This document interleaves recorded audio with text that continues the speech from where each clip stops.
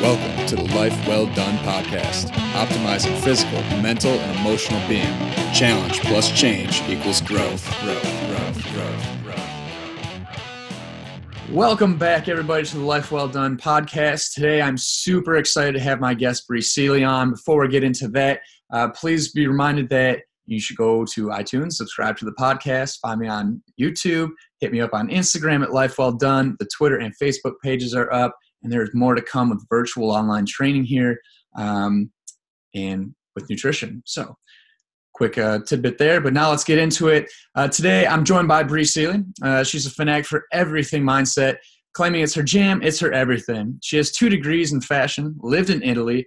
She has owned multiple businesses, and before diving deep into the current business she has, which is centered around teaching people co-creation as a way of manifesting anything they desire. She also utilizes hypnotherapy as a way to reboot and accelerate people's mindset shifts. On top of changing careers, moving around, developing businesses, and realizing her vision, she is also an Amazon #1 selling author of the book, Permission to Leap, The 6-Phase Journey to Bring Your Vision to Life. She has worked with thousands of people worldwide, helping so many live their truth and walk their soul's path. She's been on NBC's Today Show, Forbes, Medium, Thrive Global, and in the Huffington Post. She has a bubbly, enthusiastic personality, and I cannot wait to learn from her. So enough about me and more with Bree. Bree, how are you doing? Hi, thanks for having me. Absolutely. I'm pumped about this. I think that's the first time anyone's ever called me bubbly, so thanks for that. I'm reaching maybe. I don't know. We'll see. How's everything going? You're based in Minneapolis right now, right? Yep, right now, temporarily. I grew up here. I've been back since April, and I leave again in March. Theoretically, we'll see. I thought I was leaving in October, and the universe was like, nope, not yet. So, I know, listening, I was telling you offline here that I listened to your book on Audible. First of all, that thing spoke directly to me, and I'm like, couldn't stop it. I had a couple of things I had to do, and I'm like, how do I manage to just keep going through this thing? Texted my sister about it, told some friends about it. I'm like, you guys got to check this out. But we'll dive into that. I want the whole story on how this whole thing came up. But one of the things that I realized is how much of a suitcase you've been. Living in Italy, you've lived in Seattle. Where else? Obviously, LA. Minneapolis. So You've kind of been all over the place. New York. Have you lived in New York? I haven't yet. March will be the first time, but I've visited multiple times. So I'm spending 10 days there at the end of this month, and gotcha. I love it. Awesome. Very cool. So, Bree, I have some things listed here, but I want to get kind of the abbreviated story of how you go. Obviously, most of that story, or it feels like most of the story, is brought out in your book, which I will encourage people to definitely check out because it's awesome. But from your standpoint right now, where did it happen? How did it happen? Where did you get going with this? What's going on? Yeah, so I do talk a little bit in my book, but this is something that's kind of been in me my whole life. Like, I firmly believe that what I'm doing right now is what I had planned to do, even when I was still like at a soul level. And so it's only really been within the last year or so that I've been able to kind of step back and look at my entire path, even from the age of like 2 and 3, and realize how divinely perfect everything was. And now, again, not just the good stuff, but all the quote unquote bad stuff as well, right? Like, everything in my journey has been leading me to this point. So for example, when I was growing up, my mom was a single mom, and I would go to work with her all the time. She worked in a college bookstore, and I would go after school and I would help use the cash registers and check people out. And I would train her college students about how to restock goods. And so I was managing and directing people even at the age of 5. And I didn't even understand that that's what I was doing. Things like, as an only child, for the first 10 years of my life, was an only child, I had to really use my mind and my imagination to create realities where there were none. I kind of always knew that I didn't want to be in the small town I grew up in. And so I would imagine myself other places. So like this New York thing, I've wanted to live in New York before I even went to New York. Like, I was 5 or so when I decided I wanted to live in New York. So this has kind of been what I've been gearing up towards. Fast forward to college, I was in multiple leadership positions. I helped my parents manage their small business. So I was, managing employees, doing scheduling, counting cash, making deposits, like doing all the business stuff. And then I always said I didn't want to be an entrepreneur, which of course led me down the path of entrepreneurship and got my degrees in fashion, moved to Seattle area, got a day job, but was like, I still want to be doing fashion. So I just started my own label. And little by little, over a course of 8 years, I went from making prom dresses and flower girl dresses to being on the runway at LA Fashion Week, dressing Toni Braxton, being on The Bachelor. I say accidents and coincidences led me to where I am. I don't actually believe in accidents or coincidences, but every single thing that has happened to me in my life has literally been preparing me for exactly where I am right now. That's why you're talking about this, and it's invoking the same feelings I had yesterday when I was listening to the book. A lot of like looking back at me like, oh, maybe that's what that was.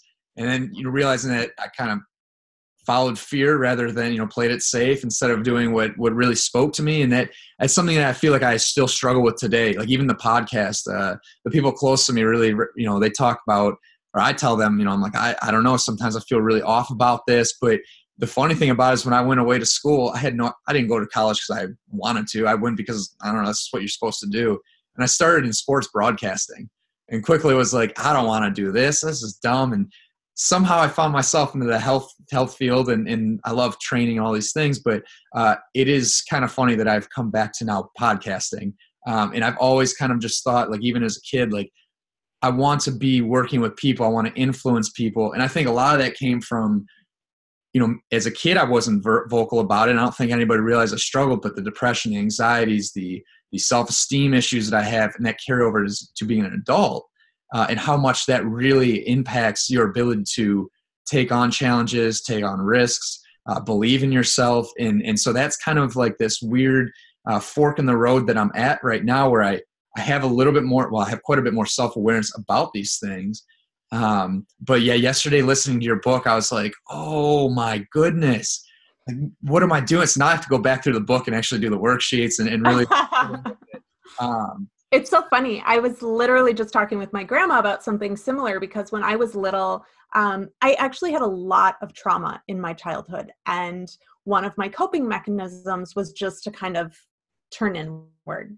And on top of being an only child, right? So a lot of it was like I didn't want to be seen. I became a wallflower. I became very shy. I kind of withdrew from a lot of social situations and said something to my grandma about being a wallflower. And she's like, were you ever really, like, you were never a wallflower? And I was like, well, Grandma, you got to see me in a safe environment. Like, you got to see me.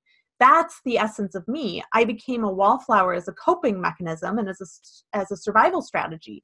And so for me, over the last 10 years, coming into the place where I am now, like, being on the Today Show was one of the most terrifying things in the world. I woke up that morning and was like, I can't watch it. They're going to twist my words. They're going to make me into a crazy woman. Like, everything's going to go wrong. It's going to be terrible. Like, I just have to hide.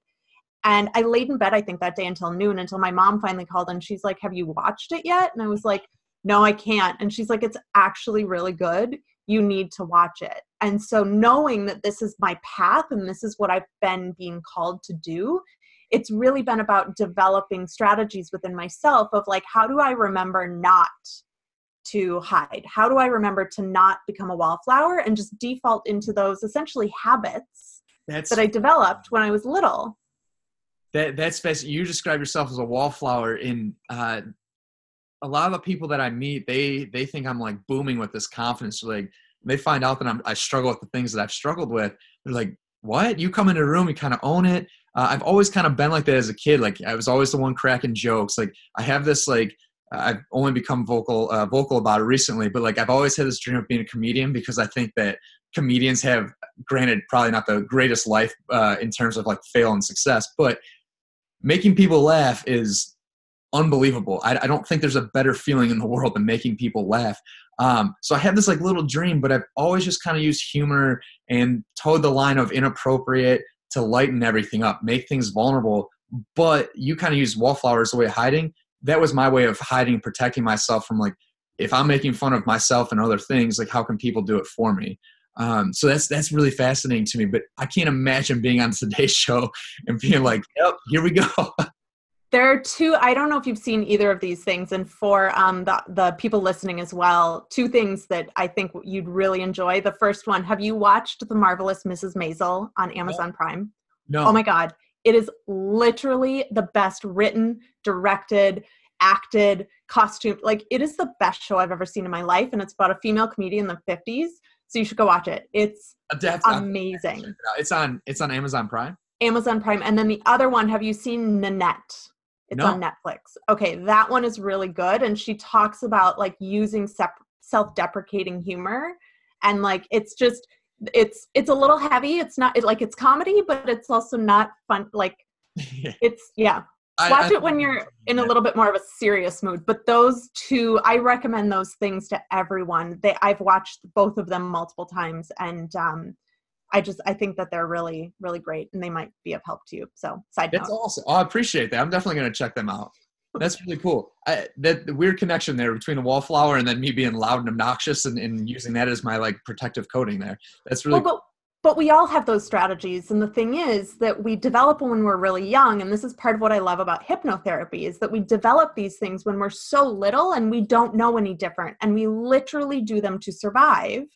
But the problem becomes then we're still using them as survival techniques 30 years later when we don't need them anymore and they're actually harming us. And so for me, the process has been, how do I remove those survival strategies because I don't need them anymore? And they're actually, me being a wallflower is preventing me from doing what I'm here to do in the world.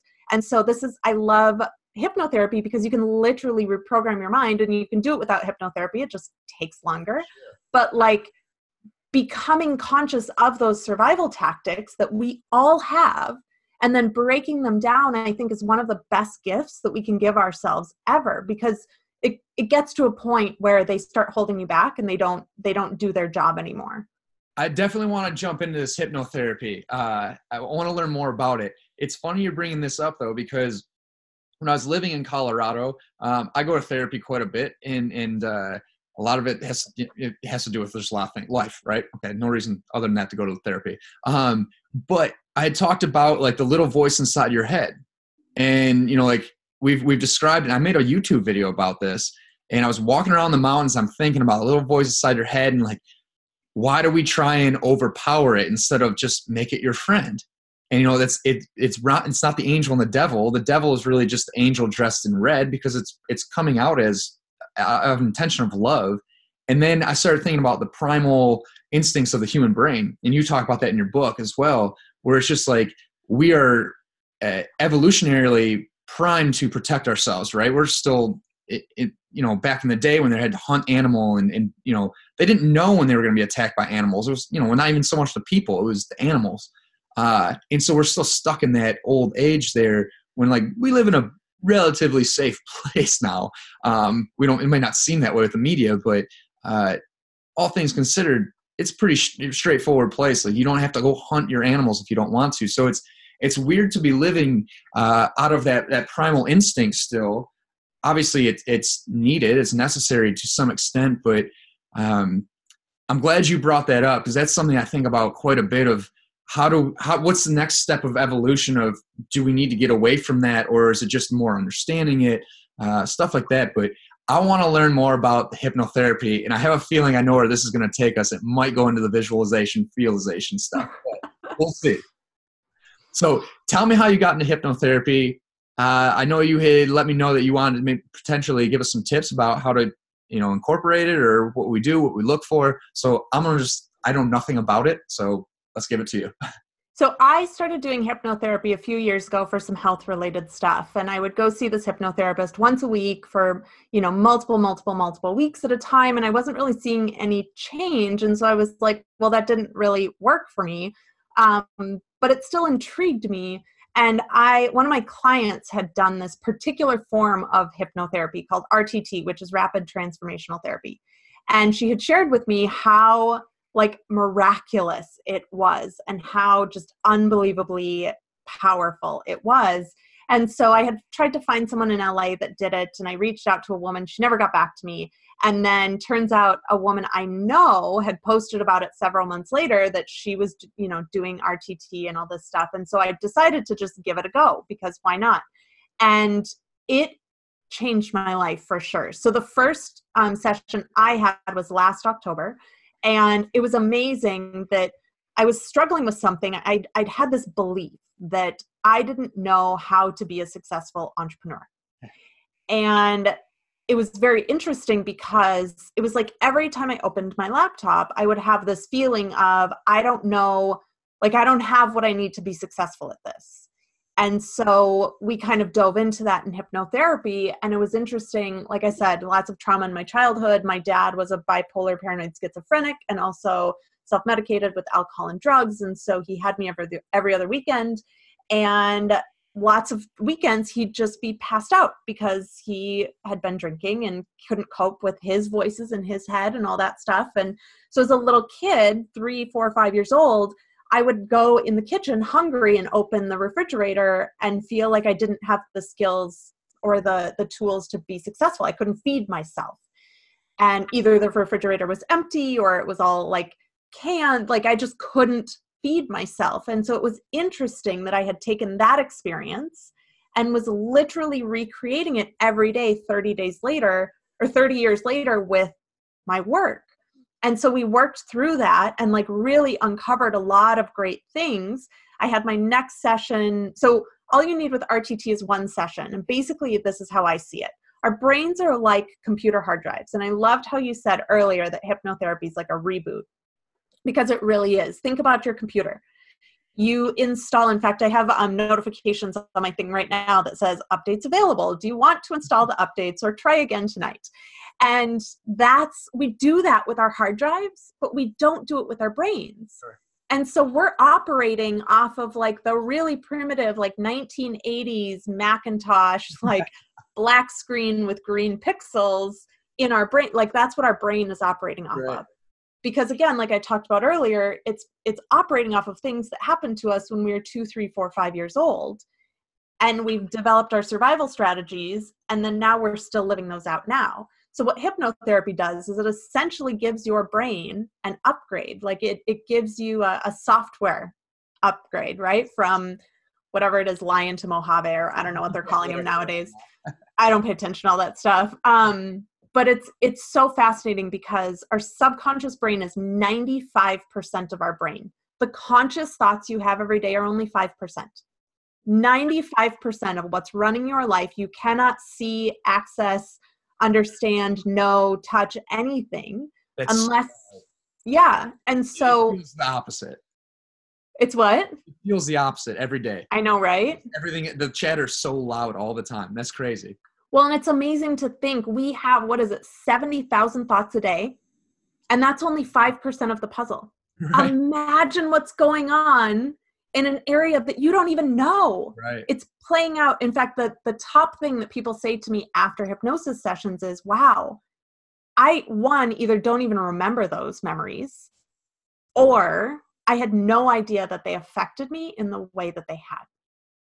And so we're walking around with all of this old, outdated operating like information. We update our apps all the time. Why would you not do the same for your mind? So for me, it's like a hack. I just love, like, I still do it. My coach does it for me.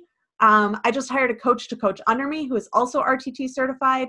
I do it for my clients. Like, it is the best hack, and RTT only takes 30 days. And it is like the coolest. I'm obsessed. It's interesting. And like you're explaining it as a computer, and I have this vision of like where I live or where I grew up, where like the roads now are all built around and they're all connected, but the old software would be like, there'd be the, construction barrels. You can't go past this point, but you're looking past it and you're like, well, somehow I got to be able to get there. That's really fascinating. And I can truly appreciate, because that's, again, as I told you earlier, that's kind of where I feel like I am right now with the podcast, with like the training. What is it that I want to do with my life? It's not that I don't think I don't know. It's that I probably have these roadblocks that are like, no, you're not good enough. No, you can't do this. And almost all of it is probably because of something that happened when I was a kid, and I twisted the story, and it was like, yeah, that sounds okay. It sounds accurate right now. And it could have just been somebody else having a bad day saying the wrong thing at the wrong time to me. And I'm like, oh, that's who I am now. So that's really fascinating. Is specifically for me right now, as I'm sitting here like that is my struggle. Like I'm, what do you want to do? Well, I think I have an idea, but I don't know how I'm going to get there. I don't have this clear vision of it, which I'm sure we're about to get into as well. Oh, I have all sorts of things to say about that. Yeah. So it's really fascinating. And, for the last few years, I ended up having to transfer schools in 2010 from playing hockey. I had concussions, and the life change really buried me. It brought all of the anxiety, depression, I struggled with suicide, the addiction stuff, I battled with pills and alcohol for a short period of time. And, as I'm talking to you, I'm having these little like brainstorming sessions in my head. So I'm like, well, maybe that happened. Maybe I left because I needed to see that these things were a problem growing up. And now I'm much more aware of it. But for years, I've kind of been trying to tackle, for lack of better terms, a lot of these things and have a better understanding and be more aware. And the more aware I get, the less I feel like I know about myself as far as like, what do you want? It's always like, well, is it coming from ego now? Or what is this? Is this for other people, or is this what I really want? So maybe you can speak on, we get into maybe the visualization, the visualization you talk about in the book, but maybe before that we start, how do you get quiet through the meditation and really trust that it's not just, the 5% brain, but it's the subconscious coming through and saying like, here's your purpose, here's your drive, here's what you are here to do. Do you have any insight on So the first thing I'll say, because I can almost guarantee that probably 90% of your listeners right now are like, meditation. I can't do that. Right? Like in fact, I just had this conversation in my training group last week. Oh, I can't meditate. And who else someone else the other day too. Oh, one of my hypnotherapy clients couldn't get into it because she's like, well, I can't relax. And I was like, no. Quietness and relaxation is our natural state. That is our natural state. That peaceful connectedness is our natural state. We have been conditioned out of it. The busy mind, the monkey mind, the, constantly running and all of the energy that like all that stuff, like that's conditioning. That is not our natural state. That is not normal. So first off, I will say to anyone that's thinking, oh, I can't do that. You can. Not only can you, it's how you're supposed to operate. And you've just been conditioned out of it. So we're so far from the truth, it's obnoxious. Oh my gosh. So the first thing I would say is, one, stop telling yourself you can't. So as you were talking, I was words from one of my mentors were coming to me. Naveen, he wrote the foreword to my book, and he always says, when you say something is impossible, it instantaneously becomes impossible, but only for you, not for anyone else. So you are literally writing the rules to your life. So if you're sitting here saying, well, I can't meditate, then yeah, you're not going to be able to meditate. My invitation is you can meditate. You just need to change your mind around it. So start telling yourself, meditation is my natural state of being. That's a really great way to start. Now, second, I will say everyone's like, oh, but you have to sit in the lotus position with your, no thoughts for an hour. Bullshit. That's not, in our day and age, that is just not, if you can do that, by all means do it. I've been meditating for 10 years. That is not how I meditate. So there are a ton of different kinds of meditation out there. Find what works for you. Are you going to land on it on the first try? Maybe. You might be lucky. You might have to try 10 different kinds of meditation before you land on what works for you, but do the work and figure out what you need in order to meditate successfully. And then the other thing I would say too, so for me, I'm so familiar with my inner world that I can tell the difference between what's my higher self, what's my ego, what's my fear, what's my, hopes, and like, they're all different and they all speak to me in different ways. They all have different energy attached to them. They all feel differently in my body. They even all have different like tonalities. So when I know that my higher self is speaking to me, it's always like this, it's like a brick is dropped almost. And it's just like this boom, like this is the truth. And it's this like heavy resonating, usually only a few words, like very succinct and to the point, like this is the truth. Now, when my ego is talking to me, it almost feels like I'm fighting. Well, this and that and da da da da, and like it's a lot of words. And when my fear's talking, it's like I can like feel this thing in my stomach. And so they're all different. So one, just get aware of what, like the tonality that voice is taking. Get aware of how it feels in your body. Get aware of the words that it's using and even the tempo at which it speaks. They're all different. I see it. Have you seen Inside Out? Yes. So I see it like that. So like inside of me, I have, the little blue person in the sweater that's like, and then the green one that has on the dress, and they're all different. The anger one and they're all different. And so I see that as my higher self and my ego and my fear and all these different things as well. It's important to really distinguish them, because if you only hear them all as one voice, then you're going to get really confused about which way to go. Sure. That makes total sense. Like as you're saying that, I'm sitting here thinking about the meditation I did this morning. And I had a lot of chatter this morning. I'm like, man, I don't know. But now you're saying you almost put a label on them, and that way you can identify a little bit more easily with them. And yeah, that's, as you said that too, I started recognizing even just myself, like, but yeah, the fear does make me feel that way. And yes, the ego definitely is a battle. It's a lot of reasoning back and forth, like, oh, well, it could be this, it could be that. And then the self is just kind of like, oh, okay. Like, yeah. When your truth comes, here you go. Yeah. It's straightforward. No issues, no fight.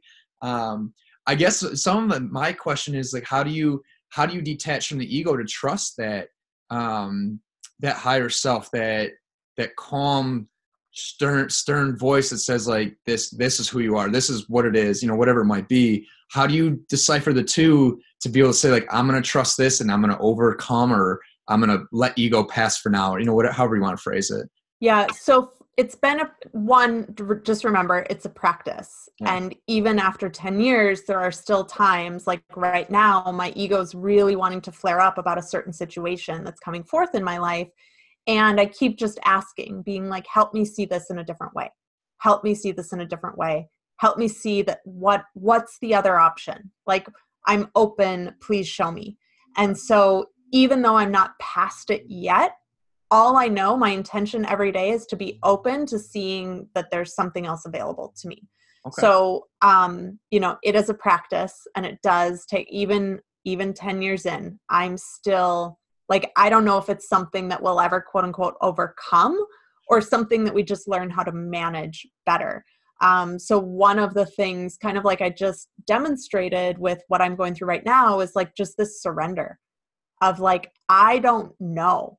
I don't have the answer about how not to be in my ego about this right now. And that's okay. But I'm open to there being another way, and I'm open to the universe showing me what that could look like. So surrender, I think, is a big thing.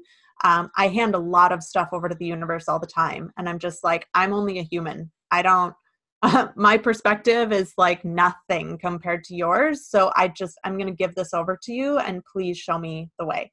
Awesome. So surrender is a big thing. And then the other thing too, like really kind of making peace with your ego. And like we talked about earlier, just remembering your ego's job is just to keep you safe.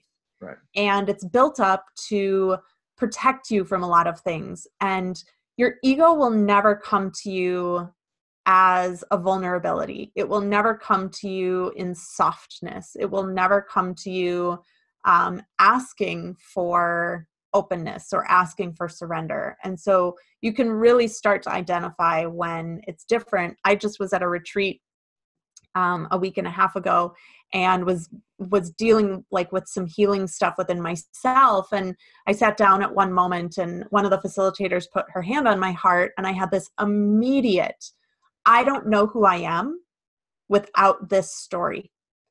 And it came to me, and it came through my heart, and I just started bawling. And I was like, my ego has been so attached to this experience in my life and holding on to it so tightly because it threatens my very identity. It's something I've been holding on to since I was very, very, very little. And I don't know who I am without it. And the ego will do anything and everything to keep your identity intact. That's its job. Interesting. You are speaking straight to me, so I'm sorry if I feel like I'm a little bit scattered right now. No, you're good. That is, I'm having a ton of thoughts about a lot of things right now, being attached to like things that you feel like define you. That is a massive block for me, or something I struggle with. Is it's like, oh, I'm this person, but without it, I don't have any identity. I don't know. And I think that was one of my major struggles in transition from playing hockey in college and moving home, being like, I don't have my outlet. Who am I? I was Brian, the hockey player. And now I'm Brian. I don't, who the hell is this guy? Yeah. That's really interesting. Well, so may I share so I did a massive healing that day with it. Like I did some really intense energetic work and like movement work and embodiment work and all sorts of stuff. And when I came out on the other side of it, I really sat down and wrote out like, who am I? Who am I? What are the things that make me me? And it's actually very similar. It's like a deeper layer and level than I went when I shut down my fashion brand, because I went through a massive identity crisis back then too. If I'm not a fashion designer, what am I? And so really like giving yourself permission to open up and see who you are without those labels. So for me, like one of the things that came through was like, I'm a dancer. And I was like, I've danced since I was little, but I've never identified as being a dancer. And I was like, oh, I am. That is something that like really makes up me. And I'm so many things other than, these stories that I've been attaching myself to. And it was incredibly healing. And, a lot has opened up in my life for me, even in just the last 10 days since I left that experience. Excellent.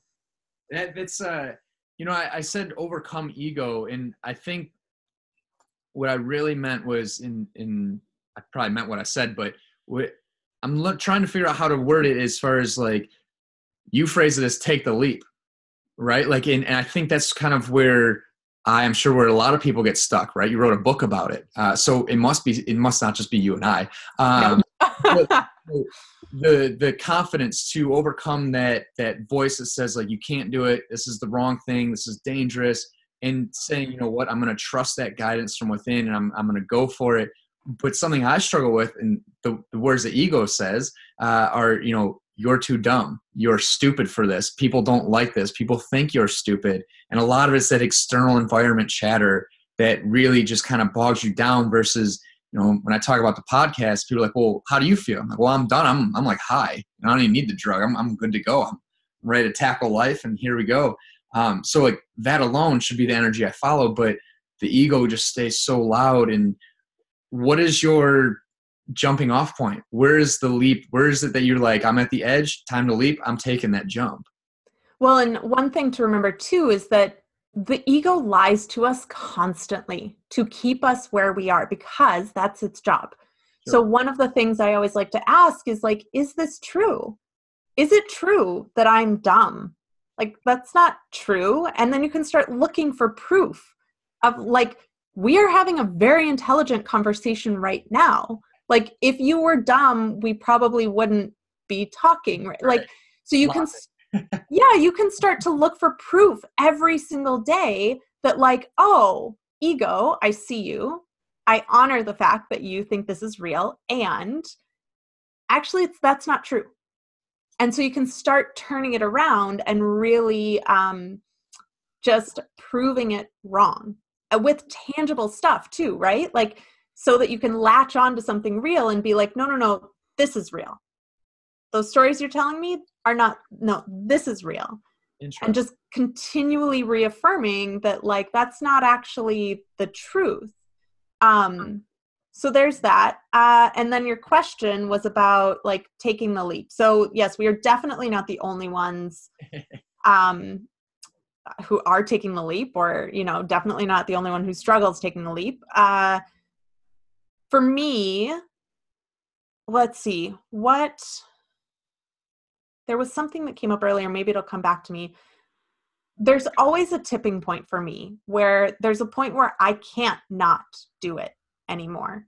And I think the biggest thing that people struggle with, and this is one of like a lot of what I train about, is that we trust our eyesight more than our vision.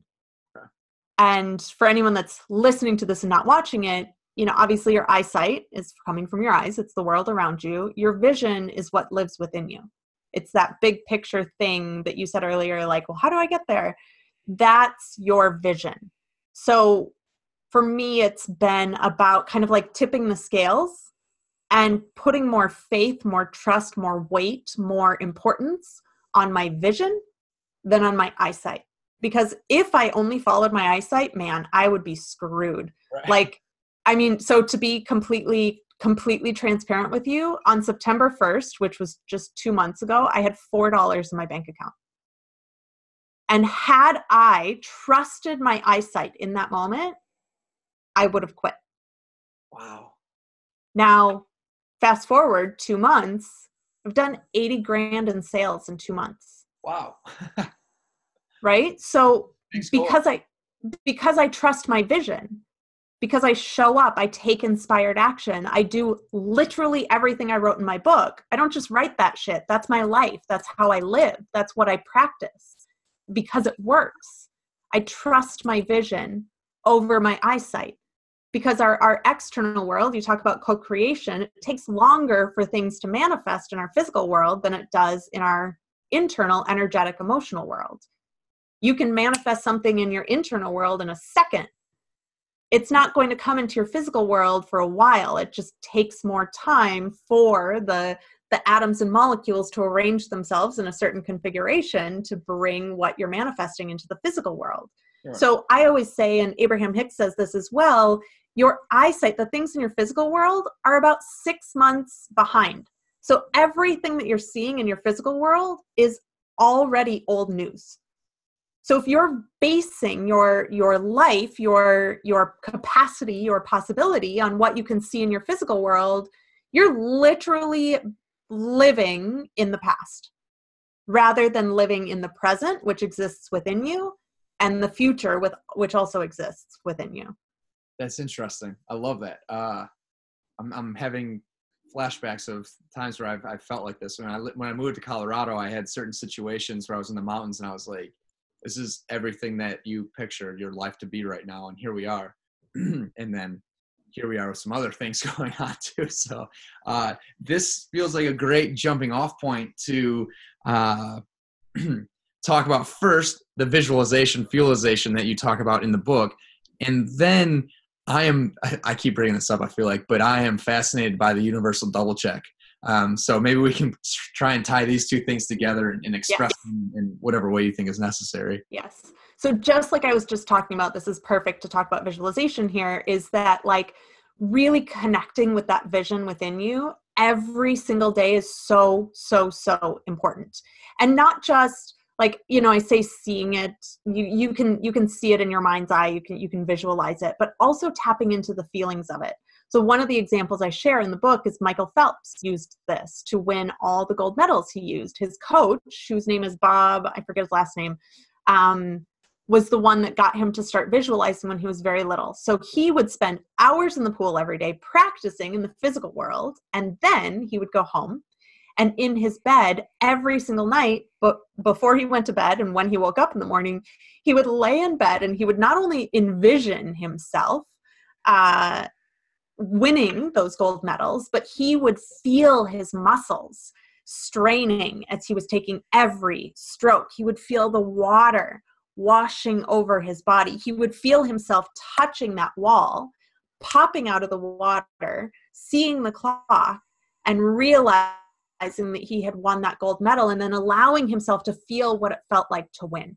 And he did that so much that now, doesn't he have like the most gold medals of any Olympic swimmer ever or something? Like, he's like he used athlete for the Olympics. Yeah. He used this very practice to trust his vision more than his eyesight. If he had trusted his eyesight at the age of 12, and he only relied on that, he would have kept recreating the same things, because at 12, you can't win a gold medal, right? You have to trust that vision within you. And so visualization is a way to do that. The other thing I love about visualization is that it actually changes the chemistry of your brain, which is fascinating. And it brings your vision more into your comfort zone, because you're basically proving again and again and again to your ego that this is real. My vision is real, because your brain perceives what you visualize as reality in that moment.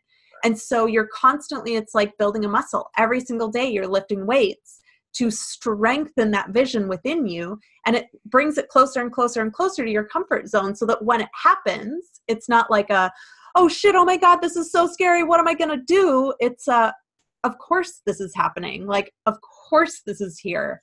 Awesome.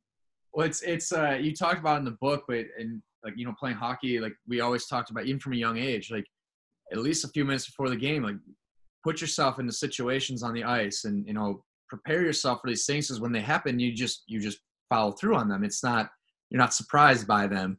You talk about Michael Phelps, where the one race he did, he set the world record, where his goggles, he got water in his goggles, and just from habit of practicing visualization, he was able to do it, and he beats the world record with, you know, blind, essentially. Yeah, without eyesight. Right. And it's crazy they do this with basketball players shooting free throws. And you know what? So, you know, it's not like I think a lot of people hear some of the stuff and they're like, well, that just seems like witchcraft or, you know, voodoo crap. And you're like, well, I don't know. It seems to be working for some people. So why not at least entertain it and give it a shot at it? And now there's science to back it up. Like, it's not woo. There's legit brain science. There's neuroscience to back up all of these things. Someone posted a comment or a review on Amazon that was like, this is just all fluff and blah, blah, blah, blah, blah. And I never respond to reviews on Amazon, but someone else went in and commented, like, clearly you didn't read the book, because like there's an entire reference set, like 3 pages of references in the back of the book filled with like scientific studies and psychological studies and like all these things. It's super important. Our brain needs to know how these things work, and there's actual science that goes behind it nowadays, which is like the coolest. Well, I kind of equate it to like people that use steroids, right? I'm in the fitness industry, and you know, these things come up and people are like, well, that's cheating. Like, okay, if that's what your view on it, that's fine. But don't mistake that for they take steroids and they don't work hard. It's another tool to help them move forward. Fine. So to me, like, it's kind of similar where it's like, you don't just sit there and visualize and sit there and be like, well, you know, in 3 weeks, maybe this will happen. Like, no, now you have to go execute your plan and just see what happens. And I think people hear it as like, you know, when people watch the movie The Secret, like, well, if I just wish hard enough for a car, it'll show up. No, that's not what they're saying. What they're saying is that commit it to yourself, commit it to your memory, put it out there, and then go do your job. Go do what you need to do to create these things. You're functioning from a better place. And I often talk about, like, people kind of get on me. I'm like, well, listen, if you had a group of 10 people that were positive and a group of 10 people that were negative, which one would you rather be around? Probably the positive. So like, being positive is probably going to attract a few more positive things to you than the negative things. So however you want to phrase it, you want to put the picture together, by all means do so. But don't misunderstand that it's not just sitting there wishing and chucking up the prayer. It's very picturing it, running yourself through the plan, accepting that it is there, and then moving forward through your day-to-day. Yeah. And this is exactly why I used to teach exclusively like manifestation, like traditional manifestation. About 2 years ago, I was teaching that. And last year just had this major moment where I was like, I actually dislike the manifestation industry. Like, I really don't like, because it is just that, well, if I sit here and think about a red car hard enough, it's just going to show up. No, it's not. It is not just going to show up. So that's why I started really pivoting, although it wasn't much of a pivot. It was really the same things. I'm just calling it different stuff, is co-creation. And then now I run this training called the anti-manifestation training, which of course isn't anti-manifestation. It's just more about taking responsibility for your actions and being an active co-creator with the energies of the universe to bring about what it is that you desire. So I'm actually running that training again in December. I'm super excited about it. So it's going to be good. Is that in a location, or is that something virtual? It's all virtual. People can register now, actually. It's at challenge.breeseely.com. If you register now, you'll get the former one. But if you register now, you'll get informed when the live one happens again in December. Cool. I will make sure there's links everywhere for this stuff. So it's fun. It's a great training. So building off of the visual visualization, right? So I feel like I have a pretty good understanding of it. Maybe that's part of the practice I've been in, but you talk about the universal double check in your book, and there's a lot of things that I felt like I connected to in your book, and they spoke directly to me. But when you brought up universal double check, I was like, you son of a bitch. Like maybe that's what this stuff was, when I was challenged with, do I move home from Colorado?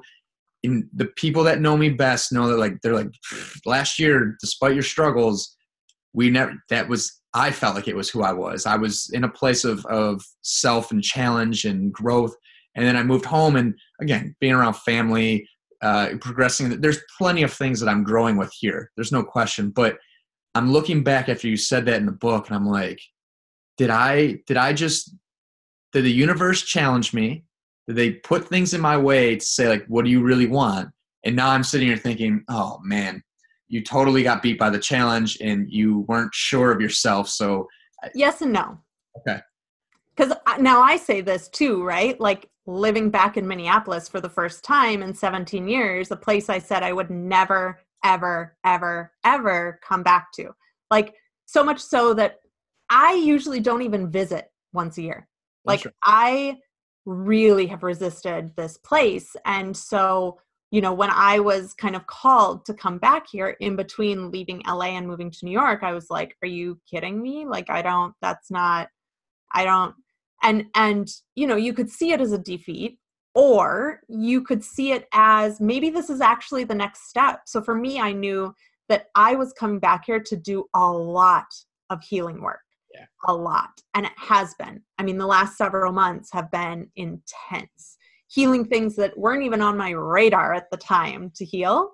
And it's really given me an opportunity to step back a little bit, because LA is a very distracting city, and build out some foundations for my business so that, making 80 grand in 8 weeks becomes my norm and not a fluke. So, yes and no, you could have been backing down from challenges, or it could be that this is just the next step in your journey for you. So the way that the universal double check was gifted to me 3 years ago from a coach. And what happened was that it was in March on a Thursday. Wednesday night, I signed my contract with her. Now I signed this contract having a fashion business, but little to no income. Like my fashion business was sustaining itself, but it wasn't sustaining me. I'd been on unemployment, but it had ended 3 months earlier. I literally had no idea how I was going to pay her, much less anything else in my life. But I trusted that higher self rather than the ego or the fear, and signed the contract. So Wednesday night, I signed the contract.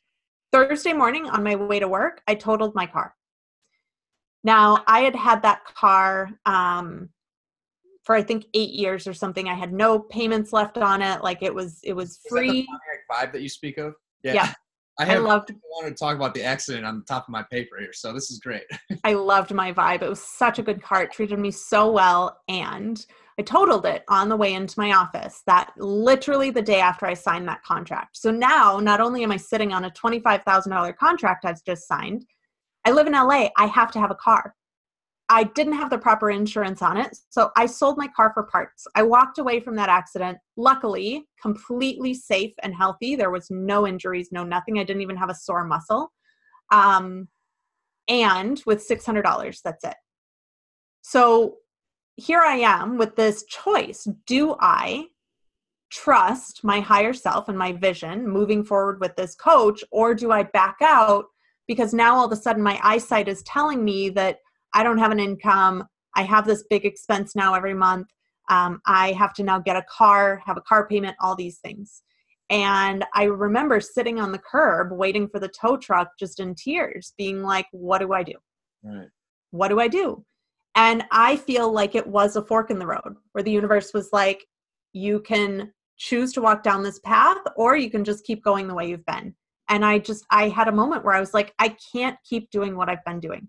If I keep going down the path I'm going down, I am going to burn and crash and burn massively.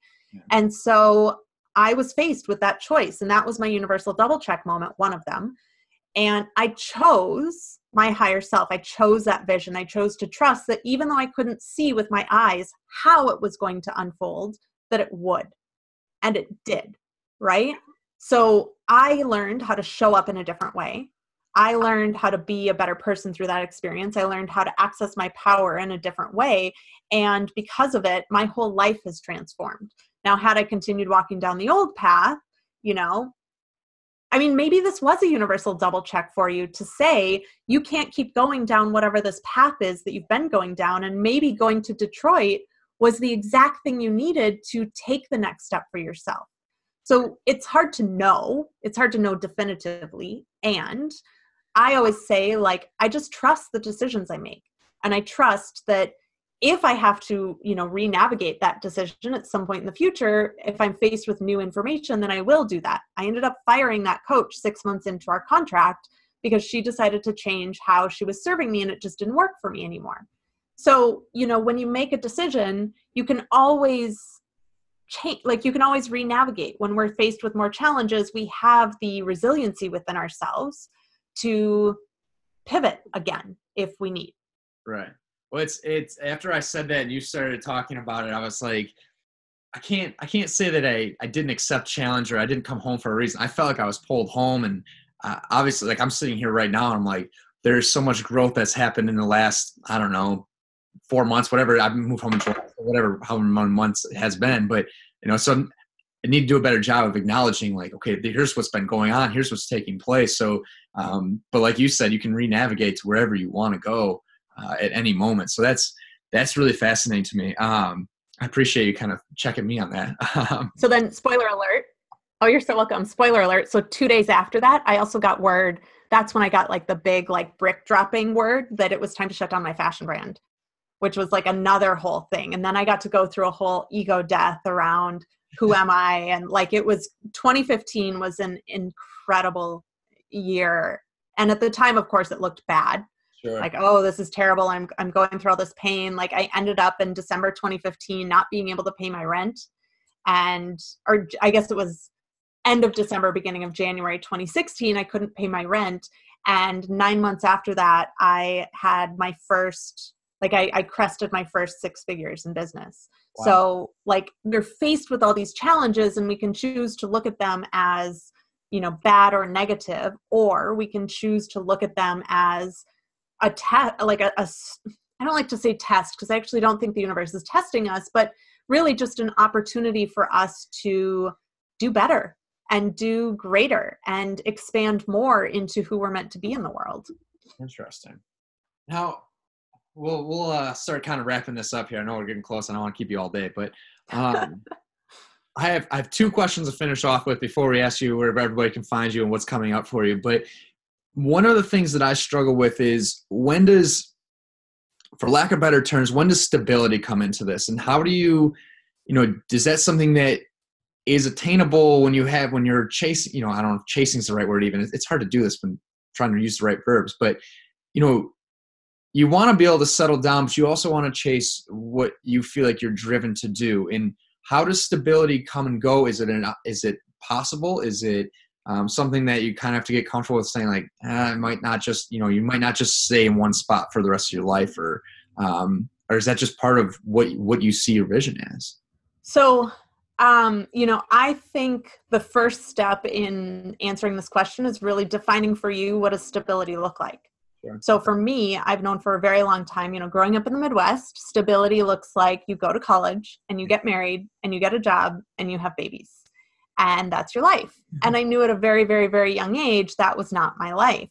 And so for me, defining stability looks completely different than most people I know. And so one, I would say, what does stability look like for you? And then the other thing, I listen to a lot of Abraham Hicks, and what they say is, you can't be in the experience of a thing if you are existing in the question of it. So if you're seeking for stability, that is different than experiencing stability. And so my invitation would be to ask you, what is stable in your life right now based on your own unique definition? And how can you dwell in that more often and more frequently? Because that will then help you bring in and create more of that definition of stability in your external world. So I always first create things within myself, and look for ways that that it's already existing in my life. And then I just grow upon it from there. So like, for example, with money stuff, I constantly find money. Always. I find money everywhere, and I have money everywhere, like in my home. That, like, this right here is my money tree, and there's a lottery ticket sticking out of it right now, and like a euro and a yen and a dollar and $1 million bill, and there's like things in the dirt and everything too. So like I find pennies everywhere, and every time I find a penny, I pick it up and I'm like, thank you, universe, for sending wealth into my life. And I'm constantly in the celebration of wealth and abundance, even if in those moments, like September 1st, when I had $4 in my bank account. So I don't disconnect from the feeling of abundance, even when or if my bank account looks differently than I want it to, because I know that it is in being in the energy of it that's going to help attract more to it, rather than being in the energy of the lack of it. If you're in the energy of the lack of it, you're going to continue generating the lack of it. Does that make sense? Yeah. And well, you spoke in your book too about how you used to kind of come from a place of lack with money, didn't you? Yeah. And that one's such a hard one too. Like, it's definitely something. I first started working on money mindset stuff probably around like January, February, March of 2015. And since 2015, really up until now, I've been like kind of going in and out of it. It's been, when you're shifting into new things, the old stuff is still so deeply ingrained in your brain that you'll like dive into it. So I would have like a $50,000 month in my business and then go without income for 3 months. Wow. And then I would have another $50,000 month in my business and go without income for 3 months. And so I was in this like constant flux between abundance and lack and abundance and lack. And I like couldn't stay in the energy of abundance enough, even in the face of lack, to like make that stick.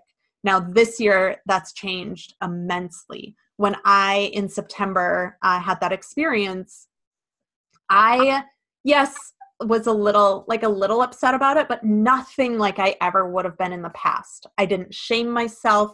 I didn't make myself bad for it. I didn't, I really got to work, and the following week I did $50,000. So, it's been a gradual unfolding and like I said, strengthening. So, and I'm constantly learning and constantly continuing to expand and be better in this. It's never, I don't know if I'll ever arrive, but my order for 2019 to the universe is that 2019 is going to be my first 7-figure year, and I'm unwilling to believe anything but that. I love it. It's Jim Carrey is one of my favorite people in the world, and partially because he's so non-conforming. And that's I feel like I'm always drawn to the people that are non-conforming, because I feel like I've always looked at life and been like, why is everybody doing the same exact thing? And why are the people that are, what we would just find as successful financially or impacting the world, whatever it is, they're leaders, they don't do things conforming wise. They do things very, very different. And I've always been drawn to that. Even athletes, like, they do things very differently than the people that don't make it athletically. And so that's really interesting. Jim Carrey is one of my favorite, just because he's so different. People think he's whack, and sometimes you're like, all right, Jim, like, that seems a little bit out there, but it's what he feels is him. And he talked about with Oprah years ago about how he wrote himself the $10 million check, and then all of a sudden, right before Thanksgiving, Dumb and Dumber comes out, and there it was. And yep. A lot of people say it's serendipity, whatever you want to call it, that's fine, but it still happened. Well, and it's like we talked about earlier, it's like the visualization stuff really works when you do that stuff, and when you have that check in front of you every day, and you're constantly reaffirming that, like, I'm the holder of a $10,000 check. Like, that is 10 million, sorry. But like, it works. And it, like, you can say it's crazy and not do it, and by all means, good luck with that. I always say, if you're purposefully and consciously creating, or if you're not purposefully and consciously creating, both will generate the same outcomes. So what are you aiming towards? What are you doing about it? And you might as well, you're putting the same amount of energy out there to create the things you don't want. So why not shift and start creating the things you do want? It takes no extra energy than what you're currently focusing on. You just have to shift your focus. That's it. Interesting. Yeah, it's I was doing a guided meditation yesterday through Deepak Chopra, and I forget, I'm going to butcher how it's phrased, but it's, a hose directly at a flower allows to grow, versus a hose sprayed up in the air with just going everywhere. It's not focused, right? That was the kind of concept of it, is that focused energy is what we really need. So that's really awesome. I think this is probably a great place to wrap it up for today. I'm sure you're very, very busy. You got a lot of moving going on coming up for you. But before we take off, I have two final questions. And before we get to those, Bree, tell what's coming up, where can people find you? I know you've got a ton of platforms. Your website is awesome. Thank you. But just let us all know where we can find you, and I'll be sure to put some links up for everybody. So pretty much everywhere online, I'm Bree Seely. So my website is breeseely.com. My Facebook, I think, is Bree Seely Official, but if you search Bree Seely, I come up. My Twitter, my Instagram, everything's just at Bree Seely. You can find my book on Amazon. Again, it's called Permission to Leap. And what I have coming up, I do have that live anti-manifestation challenge coming up in December, which I'm super excited about. You can register for that at challenge.breeseely.com. Or if you are anywhere on any of my socials or my email list or anything, you will hear about it. Awesome. That's Bree Seely, Briseely. Yep. For whatever reason, when I type it out, I never put the last E in there. I don't know what that is about, but secret. Most people don't. And I also own that URL that just redirects to the correct URL awesome. because you can't get it wrong at this point. It's so common. It happens so often that finally a few years ago, I was like, I'm just going to buy the URL because at this point I can't not. Like it's costing me more to not have it than it is to have it. So it's terrific. I will be sure to make sure everybody can find the link and everything through the podcast and Instagram and everything. But your content's awesome.